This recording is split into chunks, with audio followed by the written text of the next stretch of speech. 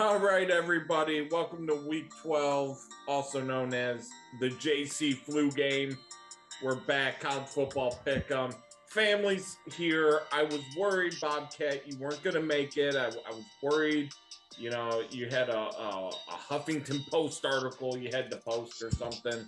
But I'm happy you're here. Let's start with you.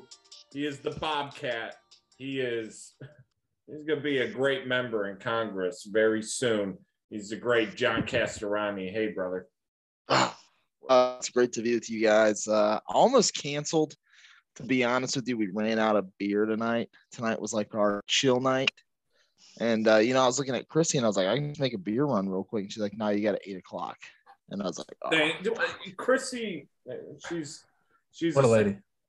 I mean, if we lived in a big town where we could get beer delivery, it'd be easy. But small town living, what do you know? But I'm glad to be here, Stu. So literally took you 11 weeks to figure out that we tape every night, Wednesday at 8 p.m. Every night? Every Wednesday night, excuse me. I'm sorry. I'm jacked up. Been drinking since 2 o'clock in the afternoon because of Mel Tucker celebrating.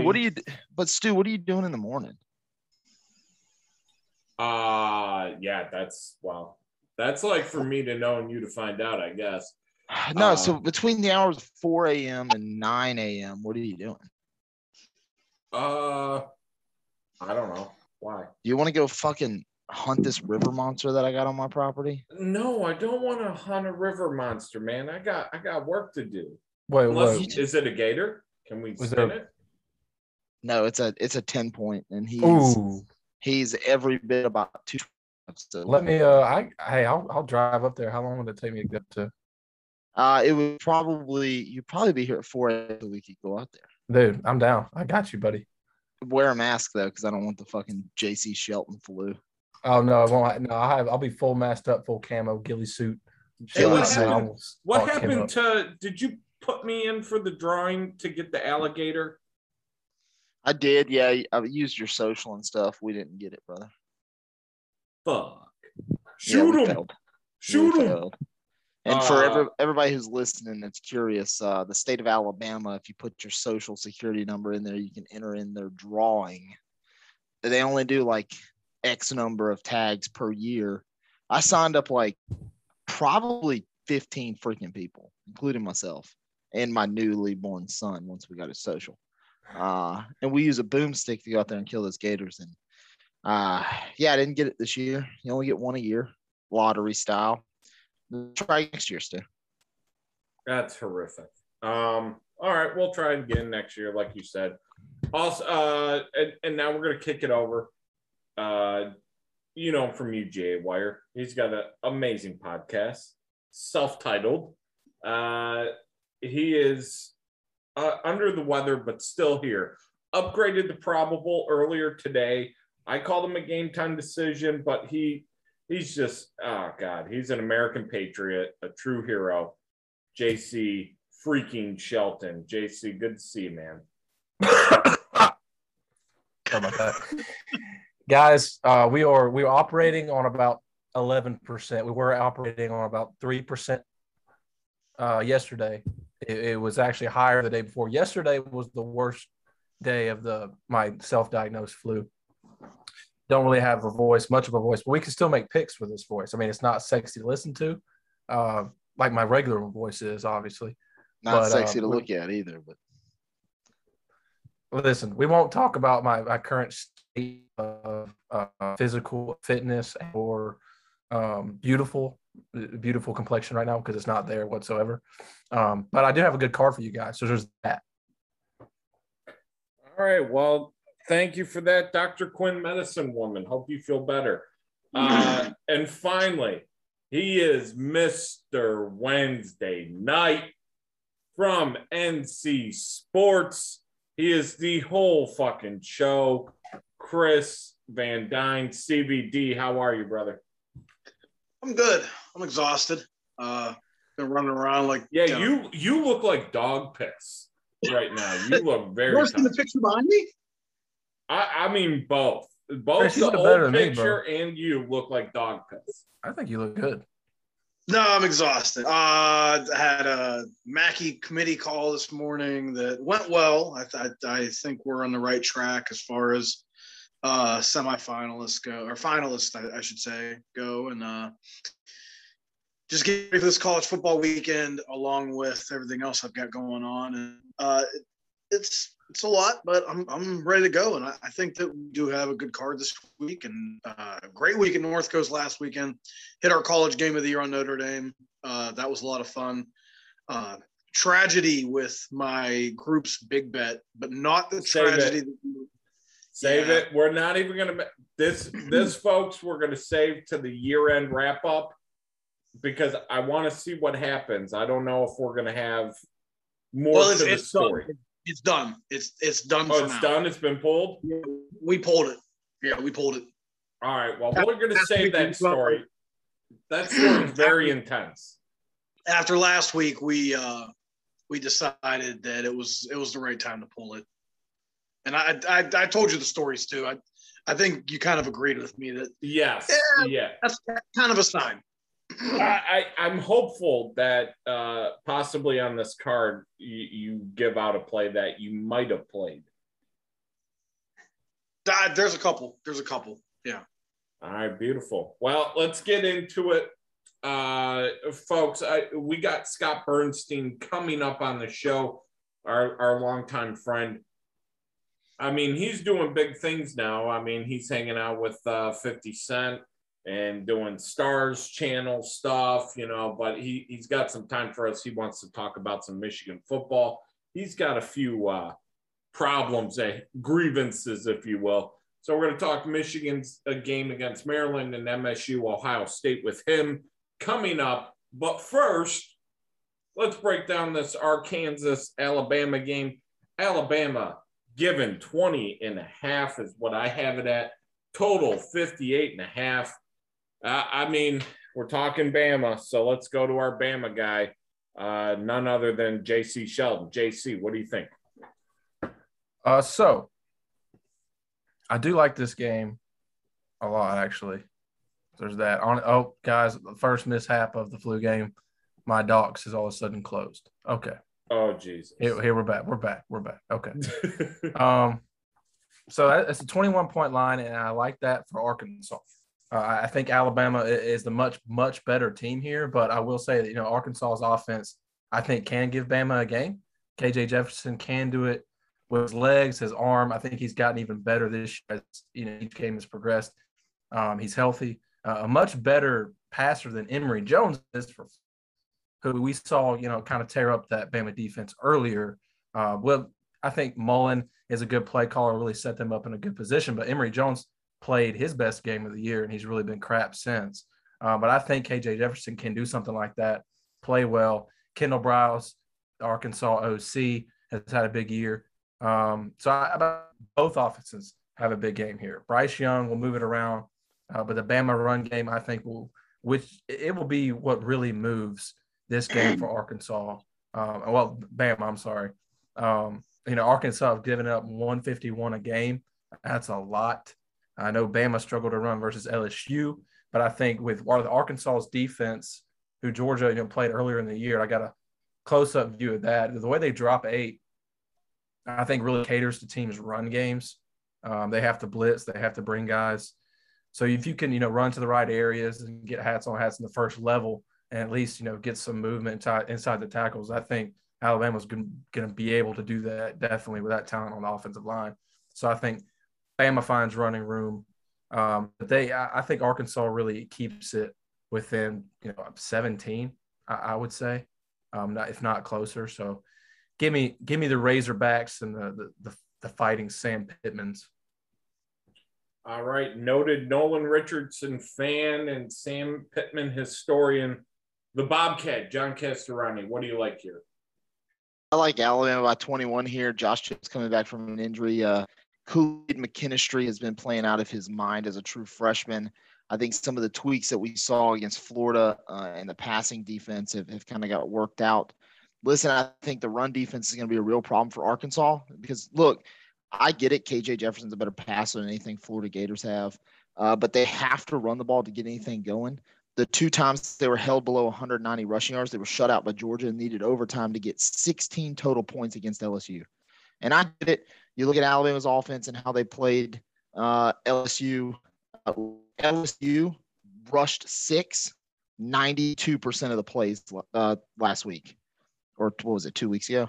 I don't even remember where we're at. But anyway, when LSU played Alabama, they rushed 6. I get it. I mean, Ed Ogeron was on a mission. I mean, he even mouthed they didn't come ready to play. I like Alabama 38, Arkansas 14. I really don't see Arkansas doing much here. I think that what we used to call the Alabama effect, when good teams in the SEC would play Alabama, they would just look depleted, probably drop their next 2-3 games. That's what we saw with Arkansas after they played Georgia. It's what we'll probably see out of Tennessee now that they've played Georgia. So we can call it the Georgia effect this year.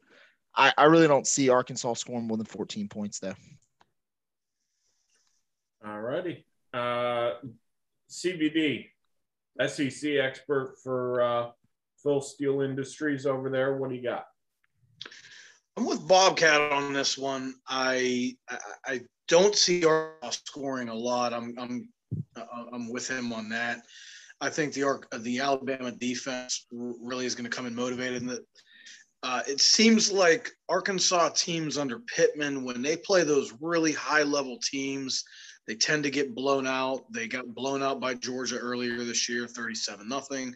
Last year against Alabama, they lost 52-3. So when they play top 5 teams, it's been pretty ugly. They also had a 27-point loss in the opener against Georgia last year, which really that was a close game at halftime when DeJuan Mathis started and played poorly, and then Stetson Bennett came in and just absolutely turned that game around. I just don't think that Arkansas can keep up. I do think that Alabama is going to be motivated to run the ball because of what happened 2 weeks ago. Saban's going to want them to be confident going into the Iron Bowl, so I don't think he'll be afraid to tackle late touchdown. And he did that a few weeks ago against Tennessee. You saw what happened. It was a 7-point game, and Alabama wore him down and tacked a couple late touchdowns on him to make it a 28-point game. So I see something similar here. I think this will end up line of power sweep at 27. I think that's about where it ends up. Alrighty, I dig it. Let's go to the Pac-12 conference we absolutely hate, but a huge game and a weird line. Utah hosting Oregon, giving 3. The Utes favored here in this one, over under 59. I'll start it off with noted Pac-12 expert Bobcat, John Castorani. Bobcat, what's your play here? I know you brought a guest to talk about Michigan State, Ohio State, which I think is the matchup of the weekend. I really do. And listen, why the Big Ten keeps scheduling these fucking noon games, it fucking baffles me. Maybe the Big Ten should have broke up, not the Big 12, but no, Oregon, Utah here. I like Utah winning. Like I told you guys before we started filming, Utah 27, Oregon 24. So I'm actually going to take the Utes 3 here. I'm going to take all of that. I think, dude, Utah is running the ball. Like, I don't know if there's a better rushing attack in the league right now. They average 3 touchdowns a game, 215 yards a game. It took them a while to get rolling, but the Utes are just crushing it. This is a game that I'm probably not even going to watch unless I end up slapping it on a card, which I probably won't. Oregon's not a real threat to the college football playoff. I think he should be in there, but fuck this game, Stu. All right, thanks for breaking down that Pac-12 big game for us, Bobcat. CBD. You got any takes that don't revolve around the Michigan State-Ohio State game? You could make the correlation to the Ohio State game with Oregon playing in this one. I just feel like Oregon has really been skating on thin ice all year. They have not shown the ability to blow a team out, and it makes me concerned now that they're playing a team that I think has maybe more talent, but definitely more physicality. You go back to the very beginning of the season, they barely got by Fresno. They had the big win against Ohio State. That's the one that everyone remembers. But then, like, game against Arizona, they were only winning by 8 in the fourth quarter. They lose at Stanford. They win by 7 over Cal. They win by 3 at UCLA. The 10-point win against Washington, they were losing that game for a long time. Last week's game against Washington State, they did pull away. Washington State backdoored the push. But, there was a lot of opportunities for Washington State to take a lead early that they missed. I know they fumbled in their first possession after getting deep into Oregon territory. I think they fumbled into the end zone, in fact. I just don't think Oregon's playing particularly as well as their record indicates. To me, Utah is a program on the rise this year. Whittingham has them playing their best ball right now. I believe they've covered 4 of the last 6. Oregon is 4-8 as an away dog. Utah has been just covered darlings really in the last couple of years. So, the bad start, albeit for Utah, I like the way they're playing. I think they get it done here, and I think they win by a touchdown. All right, JC.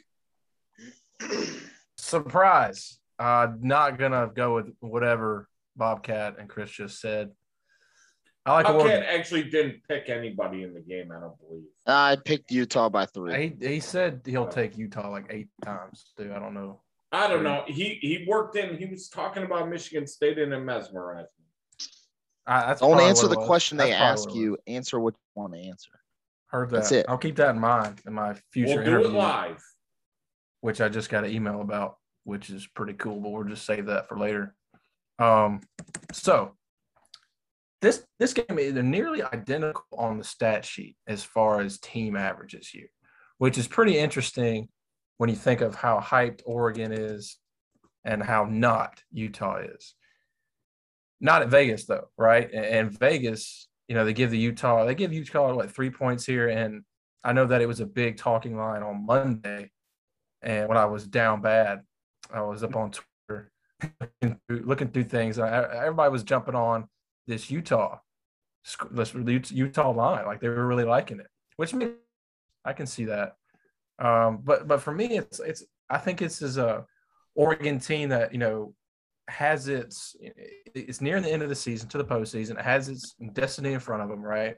Everything's kind of set up for them. Number 3 the last 2 weeks in a row in the college football playoff rankings. And you have a coach who is from one of the greatest lines of coaches, of all time. You had Nick Saban, who's from the Belichick. It's just like a great lineage of coaches he's from. I think the team ready is what I'm saying.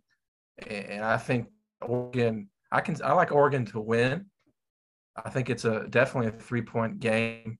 I just think Oregon's going to be on the better end of that. Utah kind of horrendous on the team. Too long last week. They could have been looking forward to this one.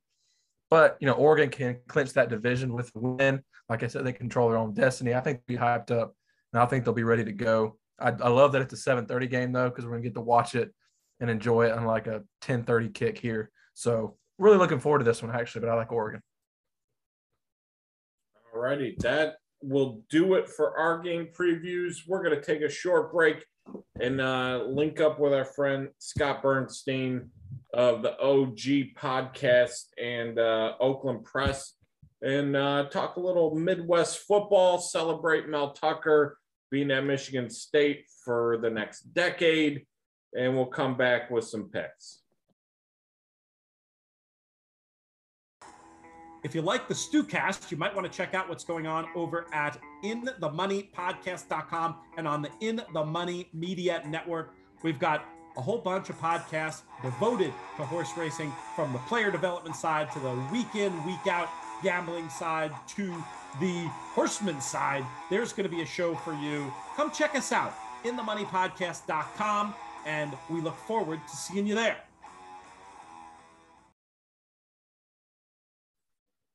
All right, joined by a guy who's been on this network, this podcast, whatever you want to call it, multiple times. Every single time he comes on, he's phenomenal. And today's going to be no different. Great friend, personally a wonderful person. You can catch him on the original Gangsters podcast because he is one, folks. It needs to be in your iPod Shuffle, your iPhone podcast mix. It's truly one of the best podcasts out there. I love listening to it every week. Gangsterreport.com. He's best friends with 50 Cent. He once had a double-double in junior high school. He's a man of many things. Writer for the Oakland Press. He's a great Scott Burnstein. Scott, it's always good to talk to you, bro. Thanks for always making time, man. I brings the fire. Yeah, no matter what. You know, we're talking gangsters. We're talking football. We're talking recruiting. Just let me know, man. Team me, and I'll blast it out of the park. You're good for so many wild things. I mean, I think we could have done a show just talking about, Hazel Park race course. Yeah, Hazel Park racetrack. Yeah, just a wild, and that's in the archives. We did talk about, but yeah. Look, we're college football pick'em show here. We got two teams in the state of Michigan that happen to be top 10. Some are ranked higher in some polls than others. Hey, man, I'm in heaven. This is like, I would have never in a million years back in August, if someone would have told, never in a million years could I have predicted or believed someone that would have predicted that we would be sitting here at the start of November and Michigan and Michigan State would both be top 10 teams, would both be in the running, not just for the Big Ten, but for the national championship, getting into the playoff. They're not in the top 4 right now, but they're knocking on the door. They control their own destiny. I don't think anyone could have scripted this. Even the most diehard Michigan or Michigan State fans, nobody foresaw this for even one of these teams, let alone both of them. And I can't remember a time really other than two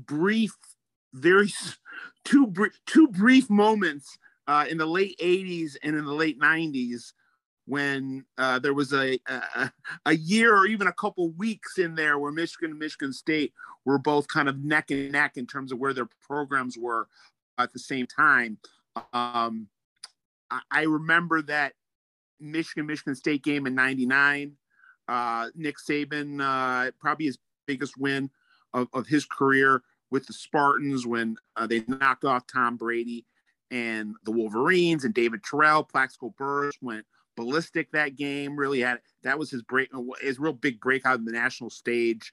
And then the following week, it was what happened last week or what happened 2 weeks ago was history repeating itself, because the following week they went into Purdue and Drew Brees carved them up, despite the fact that State went into that game as the favorite, coming off that huge Michigan win in '99. Happened again in 21.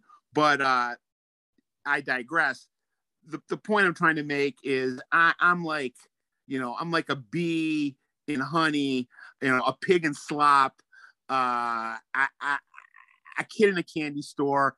To have the two programs in my state, and for people that don't know, I root for both programs.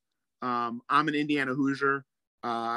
Grew up a big Michigan fan because a lot of my family members went to Michigan, but have grown to love both programs. And I'm one of the rare ones in the state of Michigan that my allegiances lie in both East Lansing and Ann Arbor. I want the best for both programs.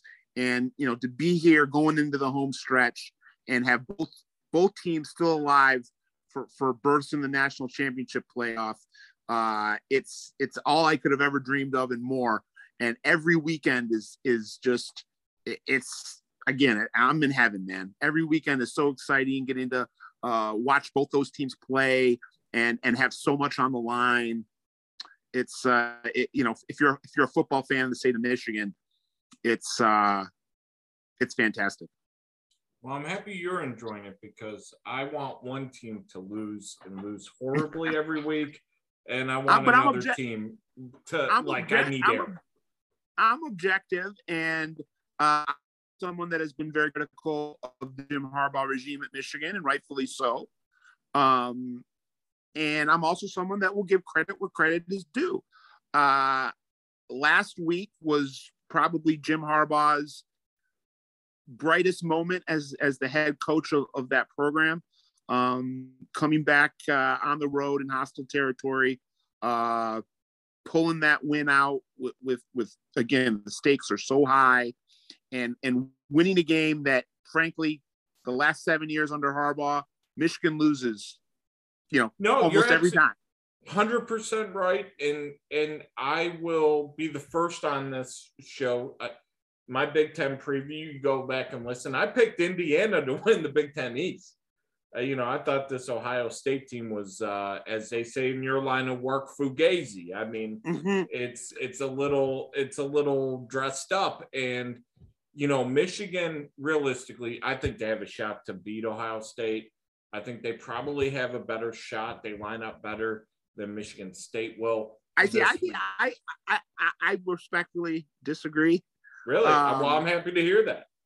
I take what I just said, and I'm going to give Jim Harbaugh and that Michigan staff a ton of credit for where they are right now. Because, again, I would have never thought in a million years that this Michigan team right now would be sitting with the record that they're sitting with, and really control their own destiny. But I know what I see, and I feel like I know enough about football to know what's substantive, what's authentic, and frankly, what's smoke and mirrors and mixed in with a little luck. And I try not to take anything away from those Wolverines, because again, it's a testament to the belief that they have in each other and the belief they have in their program, and the fact that they're doing just enough to win the games they need to win, minus the Michigan State game. Yeah. But I just have a hard time buying in to these next handful of weeks, possibly into the new year, that they can continue winning. The defense looks great. I'm a little all over the place in this analysis. Hutchinson, Ajabo, they look outstanding, but offensively, you just can't win in this day and age playing that football. And I think the reason they lost to Michigan State, or you could sit there and pick that game apart for hours and hours. But one of the reasons I think they lost that game was they got away from their identity. Their identity is they've decided they've gone away from the speed and space, and now they're going back to the school Big Ten approach. Oh, 3 yards and a cloud of dust. Yeah, but they threw that out the window in the state game, and Cade McNamara threw for 400 yards, and they still lost. So I think Cade's doing as well as you could ask him to do. He doesn't really have a lot of receivers, doesn't have a lot of playmakers to throw the ball to. They decided to go all in with him. They're not making the change to McCarthy. Everyone thought, I think a lot of people thought by midseason McCarthy would be the starter. But again, doubling back to what I said to start this, I think Michigan State lines up better against Ohio State than Michigan does. I don't think Michigan has the versatility or the diversity in their playmaking to go head to head with Ohio State. I think Michigan State does. I think Michigan State has it at the quarterback position. I think Michigan State has it at the running back position. I think they have it at the wide receiver position. the big question with Michigan State is a porous defense. So that leads me to my question. Who let Aiden O'Connell throw for 450 freaking yards? Yeah, I mean, Aiden O'Connell's one of 3 or 4 guys that have had career days against the secondary. And that leads me to my question. Ohio State, Michigan State in the shoe. Ohio State given. I've seen it 19.5. I've seen it 19, 20 points. Yeah. What's your take? My take is Michigan State's going to cover. I wouldn't, I wouldn't pick Michigan State to win. I'm not saying they can't win. I'm not saying they're not going to win. But I don't think it's a 3 touchdown difference. Is this a game where you go? And I'd be shocked if it was more than a 10-point difference. Is this a game where you look at the over, or do you think like if it's close, like you think it might be, then we're so I think if it's close, it's 38-36. Okay. And in fact, I expect this to be a high scoring game. Fair enough. I like that. I like my chances now. I know I'm beating a drum that's been beaten quite a bit this year, and as impressed as I am with Jim Harbaugh, I'm even more impressed by Mel Tucker. And I know some of this has been done with transfers, but that's just the way that college football is right now, and it's not like Michigan hasn't benefited from transfers. Well, let's pause the gambling talk and talking about games. What's your quick thoughts today? Within the past few hours, it's been reported, finalized, 10 years, $95 million for Mel Tucker to stay at Michigan State. I've had friends that love Mel Tucker go, well, it's probably too early to give him that. But whether it is or whether it isn't, the situation in front of us, if you're a Michigan State fan or you're a Michigan State alum or if you're part of the program or a booster, whether or not it's too early, that's neither here nor there. The fact is, if you don't pay this guy, there's a good chance he's going to walk out the door and take a job in the SEC or go to USC and why wouldn't you? And I don't think, Scott, it would have been this year. I think LSU has their guy. I don't think the LSU fan base is going to be pumped about it. Well, whether it's this year or next year, you don't want to have to play Russian roulette every year. Yeah. Put your big boy pants on. You want to be an elite program? Then I tweeted out today. Pay elite money. And oh, by the way, the last time I checked, the 2 biggest boosters for that Michigan State program are Matt Ishbia and Dan Gilbert, who are 2 of the wealthiest people in America. I think they can handle the money aspect. Yeah, and then the best part is that, and I tweeted this out. You want to sit at the grown-ups table, you have to eat. Yeah, and you have to eat the stuff that you're not used to. And at the end of the day, this is either going to be this is boom or bust. Is there a risk here? Of course there is. But the payoff is you're a national championship contender for the foreseeable future. You're always a top 10 team. You probably get into a handful of playoffs. You probably win a few or have a chance to win a few. Downside is 5 years from now, if you're firing the guy and eating the contract. But well, here's my question to you, and I promise we're going to get back to because you're paying him this. There's no middle ground. Either he's contending for national championships every year and he's worth that money, or he's not, and you got to cut ties in 5 years. Here's my question to you, and I promise, folks, we're going to get to the Michigan-Maryland game and digest that. But from your point of view, because working for the Oakland Press, and you're a guy, by the way, humble brag here, 2 years ago when we first chatted on this program, you actually said, hey, Van Jefferson is a guy you got to watch out for. And now I can't pick him up on any of my fantasy football teams. I'm just SOL. So shout out to you. It's funny to think that a team that I covered about 8 years ago had 3 NFL wide receivers on the same team: Allen Robinson, Van Jefferson, and KJ Hamler. We're all in the same Orchard Lake St. Mary's football team. And I believe James Josh Ross's brother James Ross was the captain on the defense. That's wild. I wanted to ask you from a recruiting perspective, just looking from the outside, because I'm not reading all the insider, write-ups, but it looks from the outside, Mel's bringing a wholly different approach than that of almost every Big Ten team currently. It's very reminiscent of an SEC style. I was going to say, he has an SEC approach, and if you want to win big in college football in 2021 or in the 2020s, explain what that SEC is the elite, is the gold standard.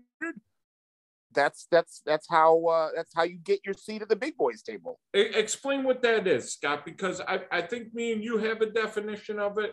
Folks out there might have a definition of it, but what does that really entail? It's just traditional recruiting on steroids. Okay. It's just, it's ultra aggressive, rolling out the red carpet, in some ways being, cutthroat about things, over recruiting, bringing in 40 kids for 30 spots. And at the end of a camp, you might know that a couple kids will be on your roster this year, but they won't be on your roster after this year. Yeah. Despite the fact that you had gone into their living room and had promised their mom and dad that you were going to take care of them the next 4 years. And when they landed on campus, you realized that maybe they weren't as good as advertised. And instead of making it fit, you pushed them out of the program. That's SEC recruiting. Well, as long as it brings W's, I think a lot of people will be on board. Well, no, it's a tried and true formula that works down there. And survival of the fittest. And if I'm Michigan State, frankly, if I'm Michigan, I want to have more of that mentality. Why does Michigan State have that mentality and Michigan doesn't? I know that they threw a huge contract at Harbaugh, and then had to cut it in half. But that, all in mentality that let's not be satisfied with, winning 8, 9, 10 games and going to a New Year's Bowl game. Like that's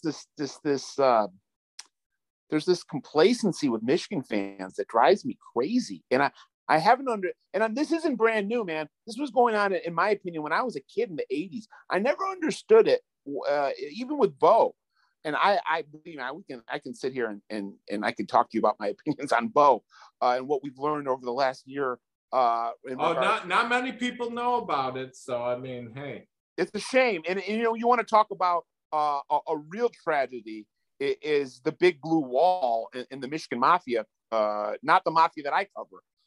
They may have the power base of that university being able to silence what is the biggest college sports sex scandal in history, but for some reason nobody wants to write about it. Hey, they're going to have their own section on gangsterreport.com. I'm calling it by the end of 2022. I digress. But that should be more of the mentality for I love that Michigan State takes this approach. I love it. I love that they're going all in on Tucker. I love that they're throwing $100 million at it. That's great. It shows you that they want to be elite. It's the first time I've ever seen Michigan State do it, because they let Saban walk. They didn't want to pull the trigger on Tom Osborne. They let D'Antonio play the violin while the ship sank. And this is it seems like they finally understand, if our football team's incredible and great, then guess what? Everybody else wins. But Michigan doesn't. But I truly believe Michigan doesn't want to be elite. I think my opinion on the Michigan thing is Michigan is always going to be elite. Say it again. Sorry. Well, to me, the opinion is, and you were kind of hinting at it, Michigan's always going to be elite, because in their minds, they get 8 to 10 wins, but not in reality. It don't matter because in their minds, look, this is, and I called them on a show a few weeks ago, college football terrorists. They are ISIS, okay? It's literally like what we think is the truth. It's such a loser's mentality when I hear people say, but if we got rid of Harbaugh, who are we going to get? Who's better? Do you want to go back to the days of Rich Rod and Brady Hoke?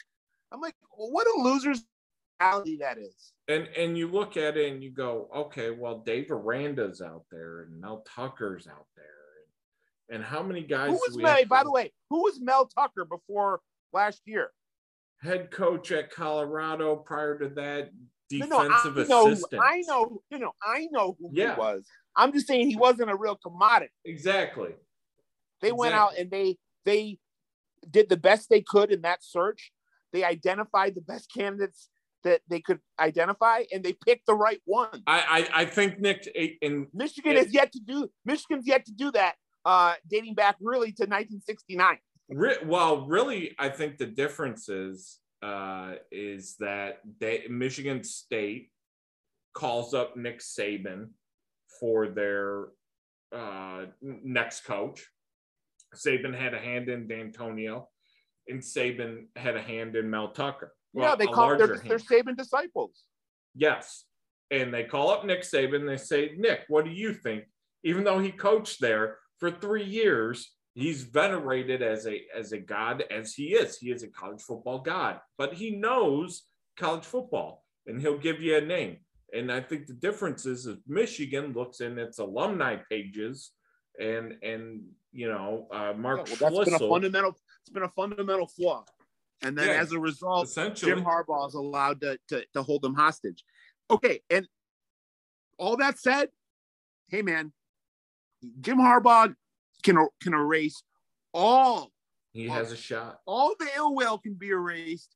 Everything can be turned around if he wins out the next 3 weeks. 17 years. Yeah. So go do it. Go do it. Go do it. I want him to go do it. I want him to go do it. But if he doesn't do it, close doesn't done. Count. You're done with him if he don't do it. Well, I'm done. I mean, honestly, I'm really done with him anyway. I think you were done 2 years ago, but I've been done with him. But I'll again, I give credit where credit's due. I think there's a chance they get popped at Maryland this week. Okay, let's talk about it. Michigan at Maryland, laying 15. Maryland just lost to Michigan State. And Michigan State defensively, from what I understand from our friend Rico Beard, pretty much sitting a ton of players defensively. They are, as of last week, just in a lot of trouble in the injury department. Michigan here, you got to imagine they're resting guys or they're looking to keep guys off the field because we got that big game next week. How do you think this game plays out? Michigan's going to win, but I think Maryland's going to cover it. Okay. I think that Maryland's better than their record. I think that Michigan is. Again, I don't want to disparage what they've done this year, and they have not. There's been a lot of things that haven't been same old Harbaugh Michigan teams. So I don't want to just assume they're going to revert to that. But they got to keep their eye on the prize, and you can't be looking too far ahead to the Ohio State game or worrying about what Michigan State's doing on Saturday. Go there, take care of business, come home and prepare for the biggest game of your career. I think they're going to win, but I see them being in a battle. I see this game still being up for grabs in the fourth quarter. I hope you're right because it would be something fun to watch in the afternoon. Scott Burnstein, thank you for breaking down these games. I would be remiss if we didn't just touch a little bit of some of the craziness you got going on in your life. OG podcast, like I mentioned, Original Gangster Podcast. You can subscribe to it wherever you're listening to this show.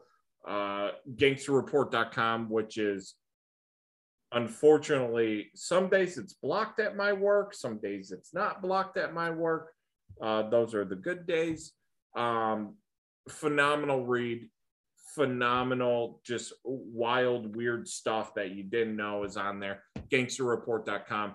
And then, you're hanging out with Lloyd Banks, Tony Yayo. You're doing your thing. What can you speak about? What can you say? Because I know you got a lot of pots and a lot of cookers right now. Yeah, well, I'm the reference you made to Lloyd Banks and Tony Yayo. I'm working for G Unit Productions and Stars, the cable network, on the Black Mafia Family show, both the scripted and the unscripted. So scripted is what's been on every Sunday. Black Mafia Family television show chronicling the rise and fall of the Flannery brothers. First season has been a smash hit. Started for a second season, and it's out on Amazon Prime, I think. Correct? I think. Do you mean to consume it if you don't have Stars? Yes. I'm not sure. I wouldn't think so until the first season's over with. Okay. Yeah, I had a friend of mine, listener to this show, who watches BMF every single week.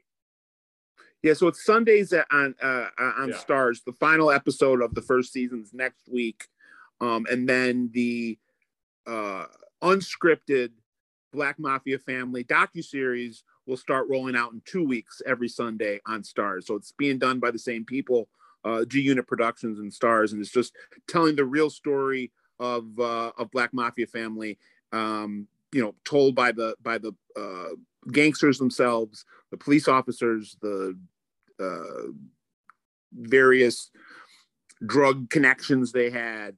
That's gonna be everyone's kind of chiming so in, and telling the real story right after you just saw the first first installment of the BMF series, which all takes place in the 80s in Detroit. Is it going to be much in the vein, or similar kind of in the vein, for your critically acclaimed, and I'm not making that up, it is critically acclaimed, your White Boy Rick documentary available on Netflix? Is it going to be White Boy Rick doc was, just a 90-minute, hour and a half doc. This is a docu-series. So this is, the first season of BMF show was 8 episodes of a scripted show. So the first season of the docu-series is 8 episodes. So as opposed to, is it going to be shot in the same vein? Are we going to expect, or are we going deep into these stories? And I know there are some crisscrossings around this time period. Are you going? Do you mean are there going to be are we going to see you? Are we going to see Yeah, you'll see me. You'll see me on Well, for the docuseries, it's a docuseries. You're not going to see actors.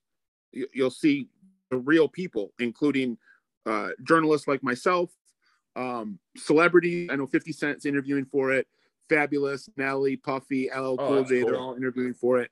And then you're going to hear from the DEA agents that brought Black Mafia Family down, and then you're going to hear from the Black Mafia Family members themselves. All the major Black Mafia Family figures are interviewing for it. So all the stuff you see being acted out on screen in the show on Sundays will now kind of come to life, being the same story will be told to you by the real people. Well, that'll be a hell of a segue. Scott Burnstein to Fabulous. That'll be. I'm working on another project at HBO Max with Sylvester Stallone and Joe Pesci that hopefully will start shooting soon and should hopefully hit HBO Max, at some point in the next 18 months. Take my money. Take all of it. That's what it sounds like. That is. Hopefully when the autobiography comes out, it's going to be impressive. Scott, I can't wait to see what you guys got cooking. I can't wait for these projects to really come out and be accessible.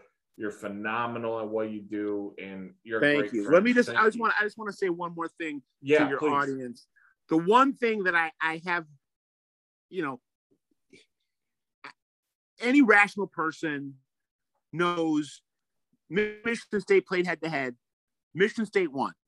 Like you can sit there and play as many mental gymnastics as you want if you're in that committee to convince yourself that Michigan should be ahead of Michigan State in that polling right now. But what I'll say is all the people that are losing their minds over it, who cares? You control your own destiny. It doesn't matter. Win out and you're fine. Both teams. I think it's a syndrome. You're not even, and by the way, if your Michigan State got 2 losses, you ain't getting in the playoffs. I don't care. If it's Ohio State, right? I think there is the issue, Scott, of the sheer fact that I think there is part of this fan base that is, they are traumatized into thinking that we're less than, and they haven't accepted that the only way we're going to get past the big blue wall, keep doing what you're doing. Just keep winning. If you keep winning, they keep writing and they keep saying stuff. And the Paulo Levines and the big blue wall, they dissolve. The one thing that you cannot deny is the brand strength in the big block M in maize and blue. That's the brand. You can sit here and debate about what's happened to the football program, whether the football program ever really was, honestly deserved to be considered an elite program over the years. They've only won 2 national championships, since the 40s. Well, yeah, that is a thing. But, yeah, I mean, you could sit there and you could split those hairs and have those conversations about what's legitimate and what's not in the whole Michigan mythology. But the fact of the matter is, the brand, the maize and blue, it means something. It still means something. And it still means something, frankly, to college recruits that were probably 10 years from seeing the earth, 10 years away from just being a glint in their parents' eyes, the last time Michigan was relevant in the national championship conversation. So the fact that, not counting this season right now, but up until this year, you're 16, 17 years old. Like, what's your point of reference for Michigan football? But they're still getting top 10 classes, and that speaks to not this year. I think the extreme strength that brand brings. It still means something. The Block M still holds a ton of currency outside the football field. Well, I heard talk coming out of what you said, so what I'm saying is that's why they get treated that way. Well, yes, they're considered a blue blood when I don't even know if they ever really were a blue blood, but they're considered a blue blood. Scott, from your mouth to God's ears, I mean, you're saying facts, but right. I mean, at this point, this is like talking to, folks that I don't know. They're living in people have a hard reality. time swallowing the truth. And again, I want Michigan to do well. I don't want to come on. I don't want to have to trash Michigan. I love the University of Michigan. I think the problem is that 3 years ago they had a chance to just go, okay, we're going to go down a different path and try and see if we can do better. 3 years ago, bro. 3 years ago. What do you mean? Last year? Last year, the year prior. It's the analogy I make, and I might have made it on your show before. I'll leave you with this. Yeah. This is my analogy of Michigan and Jim Harbaugh. And again, this all goes out the window if they pull a rabbit out of a hat in the next 3 weeks. But it's like the all-state quarterback who marries the captain of the cheerleading team in high school, and they're the most popular kids in school. They're the best looking guy and the best looking girl, and everybody is the Romeo and Juliet. It's the perfect the perfect marriage, and then fast forward 10 years, 15, 20 years, their marriage is on the rocks, and it's like they can't pull the plug because they were supposed to be the perfect couple.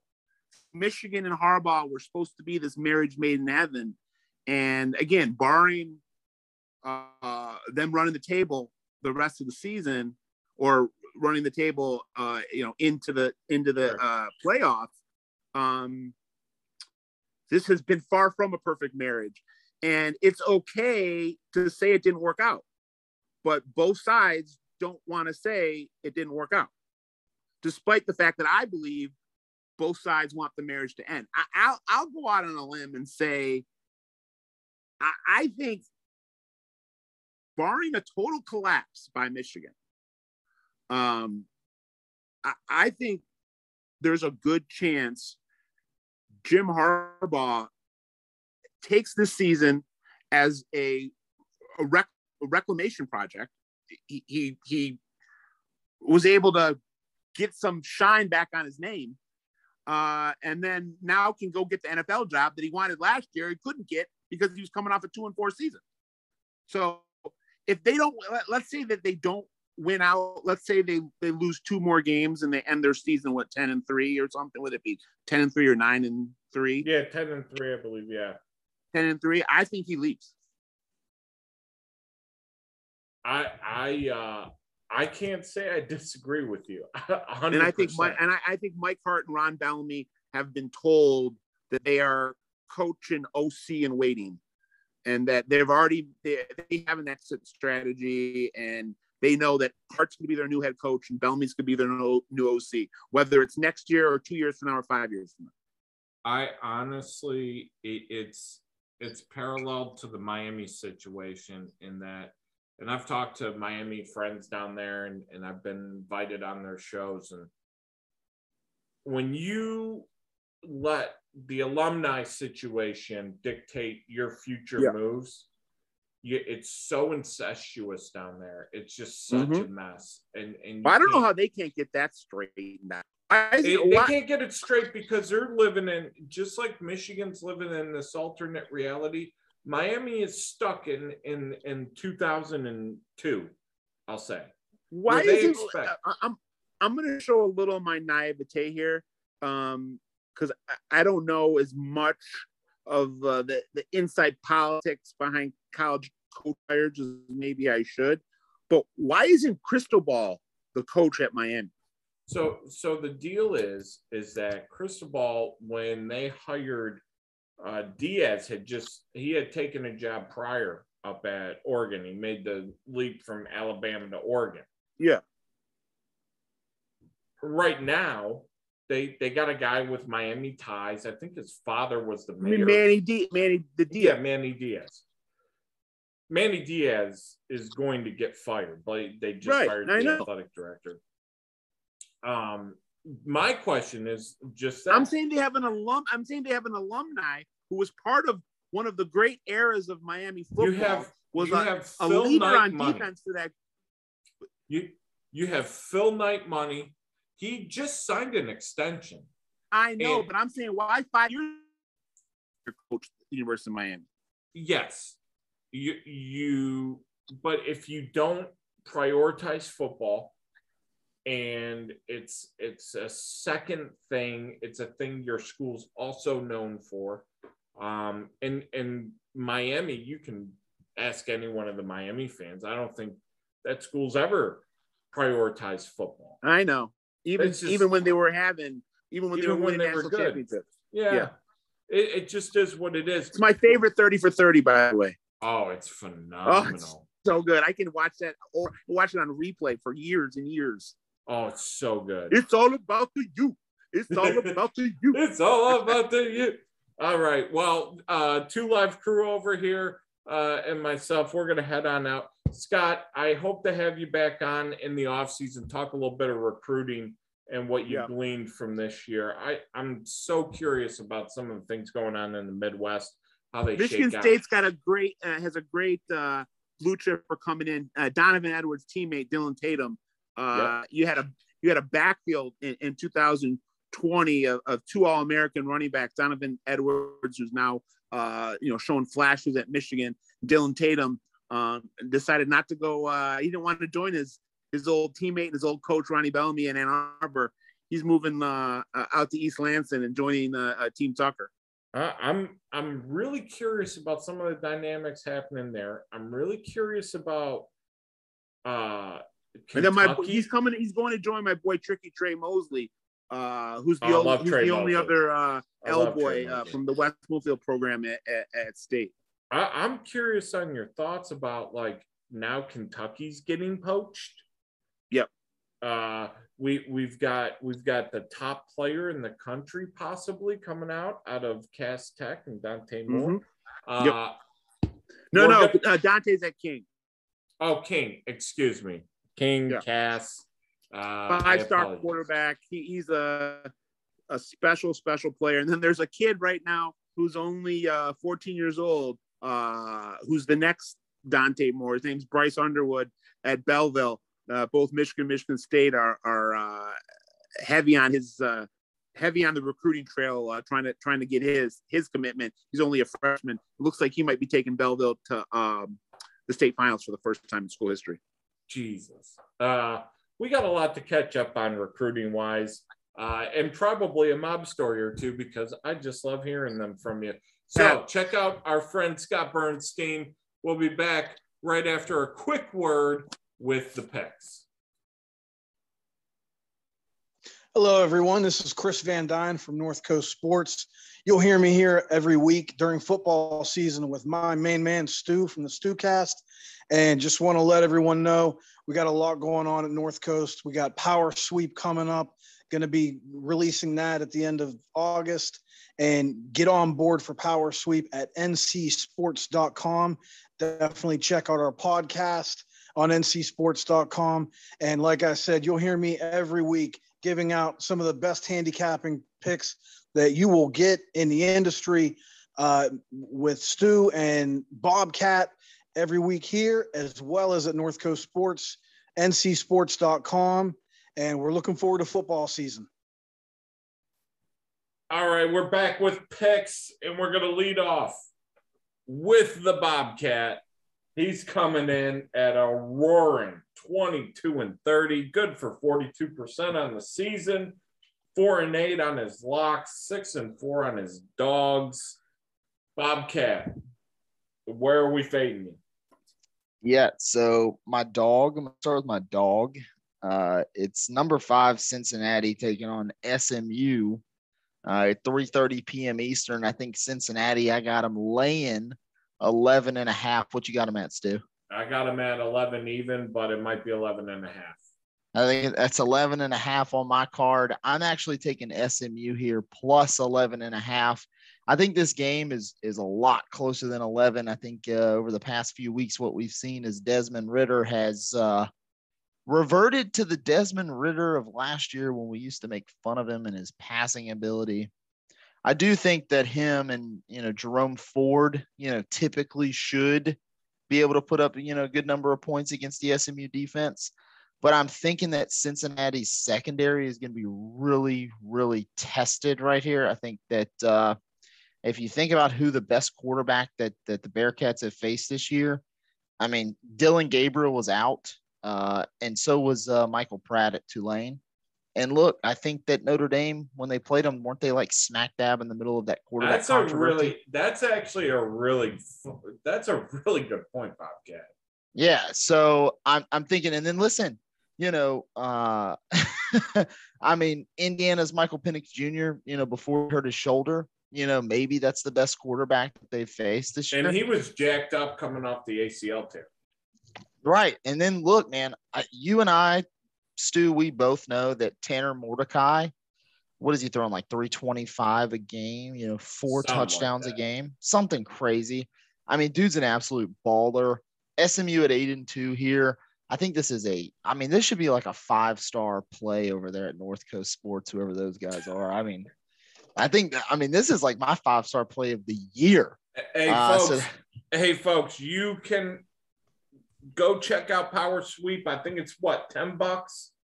Yeah, $10. $10. You can go check out. Maybe this game's on there. Maybe it's it is. Maybe it's really ranked high. Who knows? Maybe that's where I got this from. NC Sports. Maybe this is where I got it from. But yeah, I like SMU here plus 11.5, plus 11. I still think that Cincinnati ekes out a victory, something like 35-28, 34-28. That's what I'm looking for in this game. My next game, we alluded to it earlier, noon kickoff, which Big Ten, fuck you, dude. Like, fuck you. Like, all of the prime matchups in the Big Ten this year have been at noon. And it's like, nobody's getting up at fucking 11 a.m. That's Fox. What'd you say? That's Fox that decides that. They get first selection of all the games, and they pick the best game. We'll blame Joel Klatt. Yeah. We'll blame Joel Klatt. Joel Klatt's an ass. That's what we'll say. But listen, nobody's getting up at 11 a.m. And getting rowdy like Sanford Stadium down in Athens, Georgia, because it ain't your year. It's not Ohio State's year, and it's not Michigan State's year, so it ain't happening. Listen, I think Michigan State has my Heisman favorite, Kenneth Walker III. I think it's one of the best running backs we've seen. I'll even go out there and say it. I think he's more fun to watch than Reggie Bush. I will just go out there and say that. I think he is more fun. When you watch him take cuts on one leg, when you watch him just run people over, I think Kenneth Walker's the coolest thing on the planet right now. And if he doesn't win the Heisman, I'll be so mad. What's the line right now, Stu? What do you have? I got 19. I've seen it go down to 18.5, but I'll say 19 because I know you can still get it. Yeah, 19. I think this is fucking just a dumb line. I do think that Mel Tucker just signing this big contract extension. I think he's, $95 million over the next decade or so. Yeah. I think it's a little premature, but I think Mel Tucker's worth the money in the long run. Listen, Michigan State, your secondary, your passing defense is a disaster. Okay. I think you guys allow 350 a game. I think you guys have allowed multiple passing touchdowns in 5 of your last 8 games. I wish you the best of luck against CJ Stroud. CJ Stroud's coming in averaging like 400 a game, 4 touchdowns a game over the last 7 games since the Oregon drop. I think this is going to be a really good game. I like Michigan State plus 19 here. I don't know if they eke out a victory. I really hope that they do because I'm fucking sick and tired of Michigan State being voted below Michigan because they beat them head to head. It's fucking retarded. Go green. Give me plus 19, plus 18.5, whatever it is. I like Michigan State here to cover that. We're fucked. All right. What do you got for your lock of the week? Fuck you. Now that you say that, I should have taken the money line because now Michigan State's going to win outright. You jerk. Yeah, I doubt that highly. Go ahead. All right, I got another good one which we talked about in our picks earlier. Look, it's Alabama and it's Arkansas. I think Alabama, given 21 points, given 3 touchdowns here is a gift. It's a blessing. You normally don't see Alabama lines this playable, I should say. I do think, what CVD was saying earlier with Sam Pittman coach teams not getting up for these huge games. And look, Alabama's on a mission, trying to get that defense in check and that defense in order. Will Anderson is a real problem.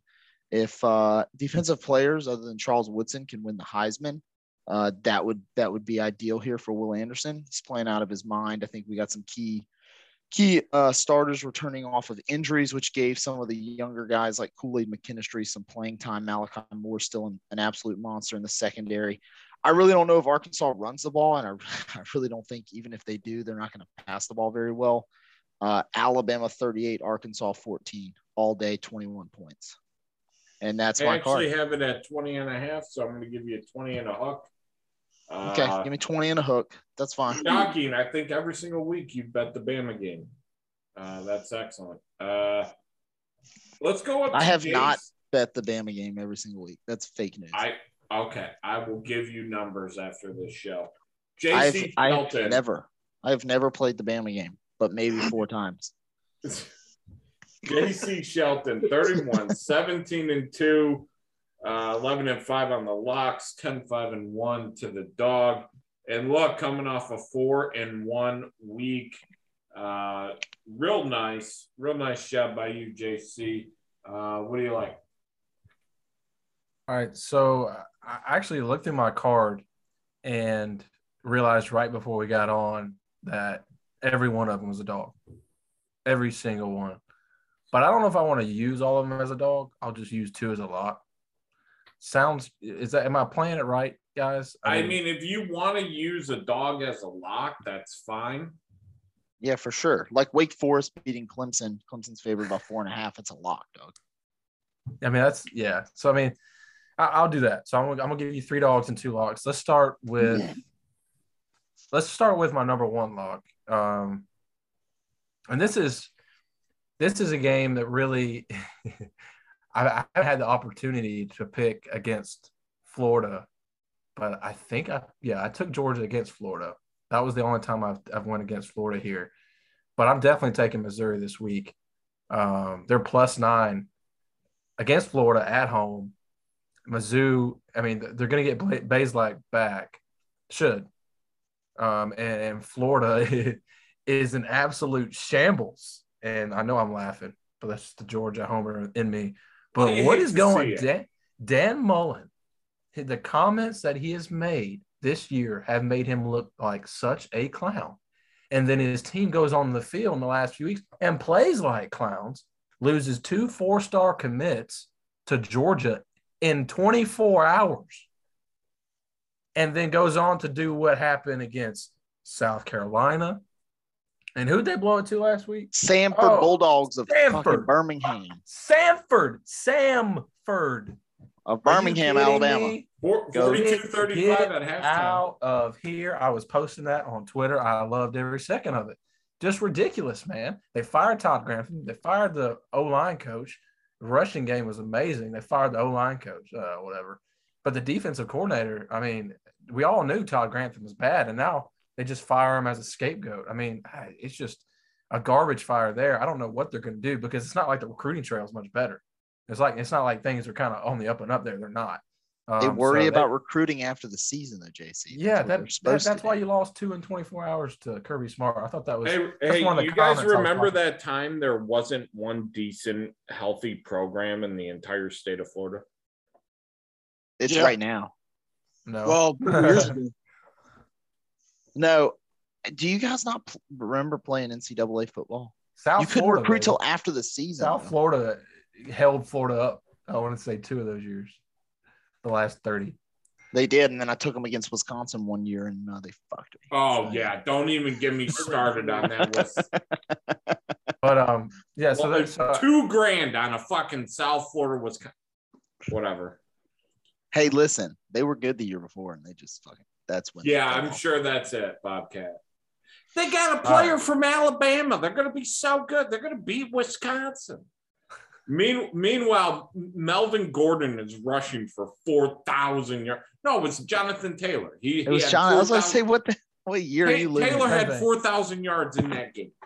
First quarter. Go ahead, JC. Sorry to interrupt. Yeah, this is making my 10% operating capacity on my brain. Flu game.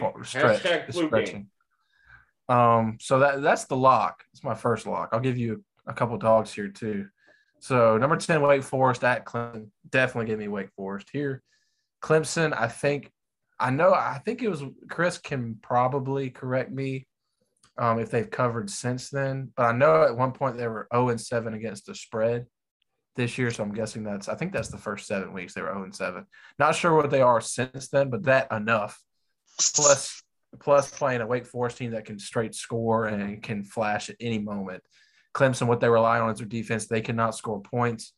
A few weeks ago, bringing up a stat that's probably outdated now, but there were only 2 teams who had not scored 20 points on FBS teams in the entire country, and that was Arizona, who was 0-7 at the time, and Clemson. So I guess this is 3 weeks ago, these stats were off. But even going off that, after outdated stats right there, going off that, I like Wake Forest. Clemson really has problems scoring, and that's what Wake Forest can do. We know Clemson's got the 10 defense, but I think Wake Forest can stretch them a little bit. So that's the dog. Another dog here for you. Number 11, Baylor at Kansas State. Sorry. Oops. Kansas State -1 here. Give me Baylor, the road dog. I know they just came off the big game, but they're playing good. They really are. I've picked them a couple times this year, and I really like them. I like their offense. They're able to score really quickly. It reminds me of Wake Forest in that aspect. I think their defense is more like a bend but don't break, like most Big 12s like to say that they are. Big 12 defenses, they give up hella yards, but they bend it don't break mentality. I think they do enough of that versus Kansas State. So I think Baylor actually wins there. And then another dog for you guys, Auburn -7.5. Right, Stu? Is that what it is? That is 7.5. Yes, sir. Yeah. At South Carolina. Give me South Carolina. Auburn. Well, all right. Actually, hold on. I'm kind of rethinking my position, and I'll tell you right now. You're crazy. I'm about to tell you, Because you're fucking crazy. Bobcat, give me a second. Give me a second. Don't play it. All right. So my main thought was, okay, the missing Bo Nix. Finley didn't really show me anything against Georgia Southern. Was that who? No, Georgia State almost beat him. Forgot. Georgia State almost took him down. And TJ Finley didn't really show me anything. I know they got the game on a touchdown, but he wasn't that good. But then I was like, okay, Bo Nix on the road is a death sentence for the Auburn Tigers. And if there is no Bo Nix to have on the road, will Auburn actually play like they can? So I'm kind of rethinking this position, but I'll stick with it because that usually doesn't work out. But give me South Carolina as the home dog. I think Shane Beamer is a good coach. I think he's going to do a good job in this program. Give him a few years to recruit and get his guys in there. I think he's going to end up being a really good coach with South Carolina. I like what they do offensively with what they have. They don't have much, right? But then they can run the ball. Their play action is really good with Mike Bobo. We know how he likes to use the tight ends and the running backs. I'll make a bet with you, on JC. defense. Derek Mason. We know he's a good D coordinator. I think that's Auburn's coordinator. See. I'll make a bet with you though, JC. Yes, Bobcat. You ready for it? I'll take 5 of your wins in the pick'ems. All right. No, and I'll negatory. I'll Venmo you $100. I'll give you 13 points. I bet Auburn wins by 13 points. I'm not comfortable. $100 from me. I'd rather just make this pick. You want $100, and then I would win the pick, and then you get $100 for me, and I'll. Can we talk about this after my call? Wait. No, we got to talk about it right now. No, why? What is this? This is a weird shit. This is also you get $100. You get Venmoed $100 bill if Auburn does not cover 13 points. 13.5 is 13. Okay, I said I'll give you 13 points. I don't want to give up 5 of my picks contingent on South Carolina. All right, you're not confident. I don't trust them that much. No, I'm not confident that much. How much confidence? Give me that confidence. All right, let's do a $5 bet, and I'll give you 13 points. That's why I'm leading this thing, buddy. 13 points for a $5 bet. Listen. Anyway, South Carolina. Plus 7.5 all day. All right, Bobcat, I'm going to do you a solid. You didn't say it, but I'm going to put Auburn -7.5 as a play for you. I totally blanked on Auburn. I thought they were playing somebody like Mercer this week. I forgot they were playing at Williams-Brice. That's on me. Came unprepared, and I was like, yeah. I think, and you said Shane Beamer's a good coach. I think with Shane Beamer's quotes recently, they got 5 stars everywhere. They've got a guy that's faster than all of us. He's a real dude. That's what Sam Pittman talks about. Sam Pittman says the same shit. Everybody loves him. Sam Pittman is a worker. Sam Pittman is a blue-collar worker. That's where you're mixed up. Shane Beamer is a. Wait, so are you going back on South Carolina? I don't know what he's doing. Can I finish my card? Yeah, finish your card. I appreciate it. I'm perplexed at what the hell Bobcat's I'm perplexed. getting at. It's a flu game. I'm trying to finish my card. And Bobcat's finish your card up, JC. Listen, number 7 at number 4. I waited just the last time. I was most excited to talk about it. Your Michigan State Fighting Greens. If that's how you say it, I'm not sure. Yes, that's exactly with the Fighting Greens. Fighting Greens. 19? Come on. 12 o'clock. Also, Bobcat, I love the noon games for Big Ten because we know the SEC football happens in the evening at 3:30, unless you're Georgia. Then all games are happening at noon. But 3:37. Give me the noon, big time, top 5, Big Ten matchups every week. I love it. You start college game day right into a big game. I like it because then SEC takes over in the evening. That's what we're all here to watch. It's number 7. Goes into Ohio State, and I think they're playing really good. I'm not sure why Ohio State's getting so much love. I guess it's the receiving group. I mean, their defense they haven't really played many people this year. Their defense hasn't been tremendous. It's not like they're shutting people out all the time. And their offense, what was it? Wait. What was it? It's like their defensive rankings for the team they've played is ridiculous right now. I can't even. Oh, it's incredible because you get Akron, you get Tulsa, you get yeah, come on. You get Rutgers, Rudigers, the Warriors of the Raritan. Shout out. So Ohio State's the only top 10 team that has not played anyone currently ranked. They got the 39th ranked defense. I know Ohio State does for sure. Well, they're going to get tested, and I think the toughness that Michigan State team is going to show is what's going to keep this within 2 scores for sure. I don't see Ohio State pulling away by more than 2 touchdowns. We know Michigan State kind of has that tendency in games to really make comebacks or have big swings like we saw in Michigan. But I like Michigan State here. I think Kenneth Walker to run it down Ohio State's throat. I think Ohio State's gonna be able to score for sure. But I do Michigan State, the Fighting Greens. They're going to cover 19. And I'm with you here, Bobcat. Why is Michigan State behind Michigan? You know what the guy said, the committee, Gary, his name? Games don't really matter. He said, besides what happened on the field, in every major statistical category, Michigan is ahead of Michigan State.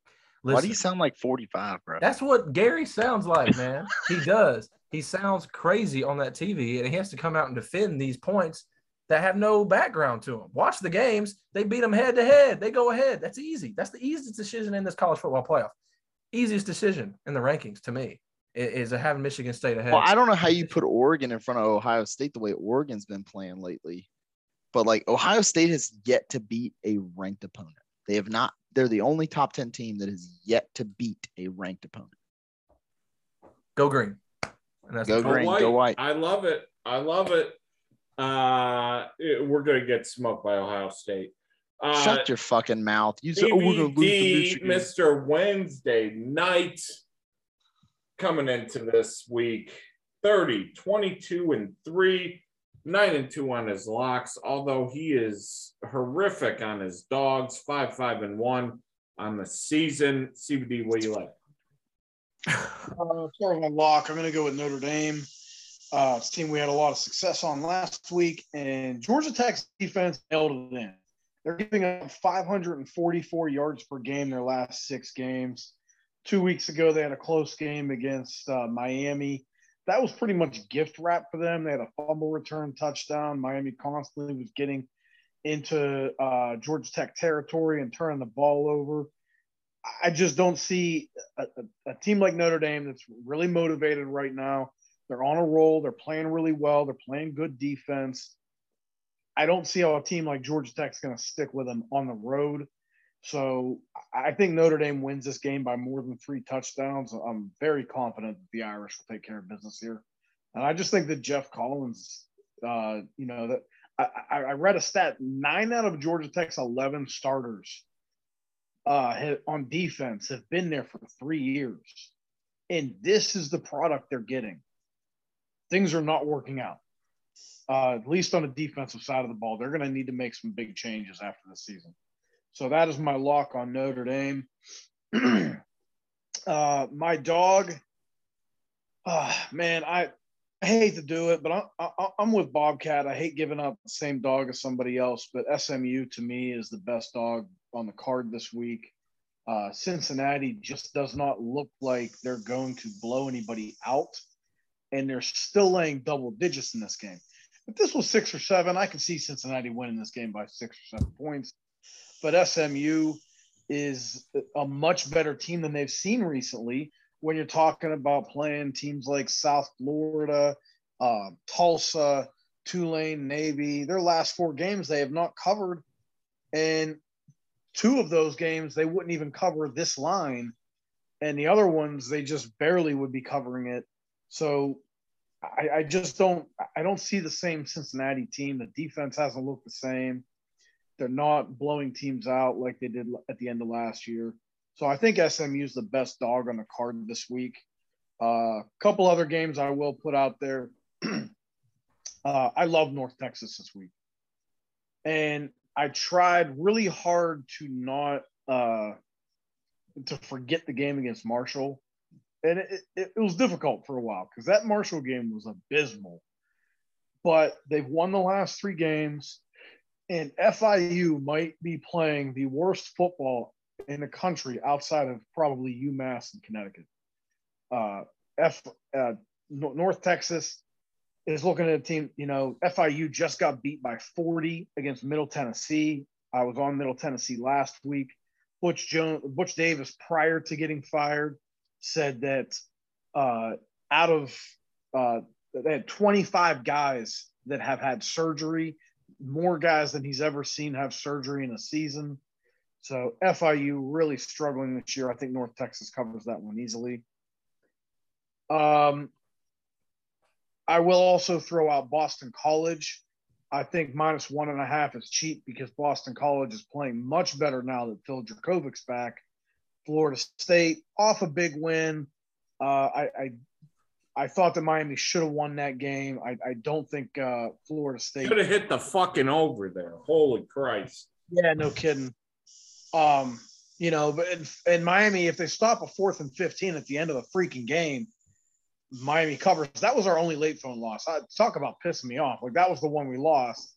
And if Miami stops a 4th and 15 in the last minute, Florida State doesn't score that last touchdown, Miami covers, which would have hit another parlay for me. I could have used that. So I'll go with Boston College because I just think they're a different team when they have a quarterback that can actually throw downfield, because Hafley does want to throw downfield.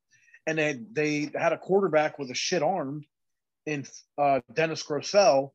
Well, now they have a quarterback that can actually throw the ball downfield, and he looked like the guy that we remembered from last year and early this year against Georgia Tech last week. He threw for 310 yards and 2 touchdowns. I will also take Wake Forest +4.5. I can see Clemson winning this game, but I can't see him winning it by more than a field goal. Go Deeks. I love it. How's Clemson going to win this game by more than a field goal? They can't score against anybody. And to JC, to your point about Clemson, they're 2-8 against the spread this year. One of those covers was against Florida State, which, if you recall, they were not covering on the very last play of the game. Florida State started doing their throw it around and try to, pull off a miracle. And then they were at the 40-yard line and ended up throwing the ball 40 yards backwards. Clemson picked it up and walked it in for a touchdown. So that was one of Clemson's covers. The other one was against Louisville when they got a stop on the 1-yard line at the end of the game that otherwise they don't cover in that game. They got a goal line stand from the 1-yard line. So they could easily be 0-10 against the spread. So I will take Wake Forest. And I'll throw in one total. I like Florida, Missouri over. I think Florida will run the ball against Missouri's poor defense. I think Missouri will move the ball, period, against Florida's defense, because if Samford can do it, good God, you'd have to assume Missouri can. So I think that's a 69.5. Yeah, it's at the sex line. Yeah, which, I mean, turns me on, baby. There you go. Yeah. Thanks. Now I got a boner. All right, yeah, I'll take that. All right. Well, I'm going to hop in, wrap this puppy up. Coming in 53, 43, and 1. Wait, Stu, can you tell us about your experience? I'll get to it. They're on my card. Are you going to tell us about your experience, though? Experience about what? At the game. Oh, it was phenomenal. It was great. Wake Forest is probably the best football experience I've had watching a game. It's phenomenal. easy to park, easy to get to the stadium. There's only 30,000, and it looks like if Wake Forest isn't playing an in-state rival, you know, you got your choice of seats, cheap beer, cheap food, a lot of TVs with other games on. It's phenomenal. And how much was the beer there, Alan? $7. Oh, that's reasonable for a football game. Nice. They had 3 guys at night in Bobcat. You know how difficult this is. 3 guys at night jump out a C-130. I'm imagining. They had sparklers strapped to them in a giant American flag, and they came in and landed on the turf. Were they the Golden Knights, Alan? No, it was not. It was not the Golden Knights. It was one of the more impressive. They were sparkling, going in circles, just hang gliders. Yeah. Unbelievable. Yeah. But no, Wake Forest was amazing. It's well worth going there. 53, 43-1, like I was saying, 9-8 on the locks, 7-5-1 on the dogs. We'll get to the dogs and locks at the end.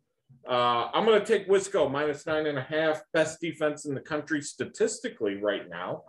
So I'm going to roll with them. I'm going to take North. Yeah, I know, JC, efficiency wise and numbers what are you wise. looking at? Total defense on the NCAA's site. When you're looking at all the adjusted efficiencies, Wisconsin is holding teams to more. What is it, Chris? Like 208 yards per game less than what they normally average. And Georgia's like at what offenses they playing? So yeah, they're not playing any offenses, and that's why I'm using them this whatsoever. week. Let me clarify this. Statistically, geez. Let me clarify this. They just let me clarify this. No, listen. Wisconsin is giving up 211.4 a game. Georgia's giving up 245.9 yards total yards per game. Passing yards per game or for the year, 1557 from Wisconsin, 16 for Georgia. Rushing yards on the year, 557 for Wisconsin, 781 for the both through 10 games. Total yards, 2114 for Wisconsin, 2459 for Georgia. Yards per play, 3.72 for Wisconsin, 3.89 for Georgia. Wisconsin leads in total defense in 2021 right now. He's right. I will also say that your numbers are wrong, Bobcat. I don't know how you got those numbers, but they're literally CFB. Like 8 yards less than everyone I'm looking at in NCAA.com. Go to CFBstats.com. No, NCAA.com is where they keep the real ones, big dog. The real ones are there. Comes straight. All right, we're gonna wrap it up, boys. You gotta look. You can't talk about that without talking about touchdowns. You gotta give me a chance to rebuttal here, my man. I said statistically, but not the best defense. Go ahead, Chris. CBD. You gotta look at scoring. We're not. You didn't say one thing about scoring right there. This is total offensive touchdowns allowed. Wisconsin 12. CBD, you're muted. Georgia 7. Wisconsin is holding. Wisconsin's number 1 in the country, holding their opponents 174 yards per game below their average. Exactly. Georgia's slightly behind that, but again, what are you doing? All right, fights breaking out here. Okay, I just want to get through it. Wisco -9.5. I'm sorry I even brought it up. Jesus Christ. North Texas -11. Give me the Ole Miss Vandy under 64.5 because I think they're more focused on the Egg Bowl.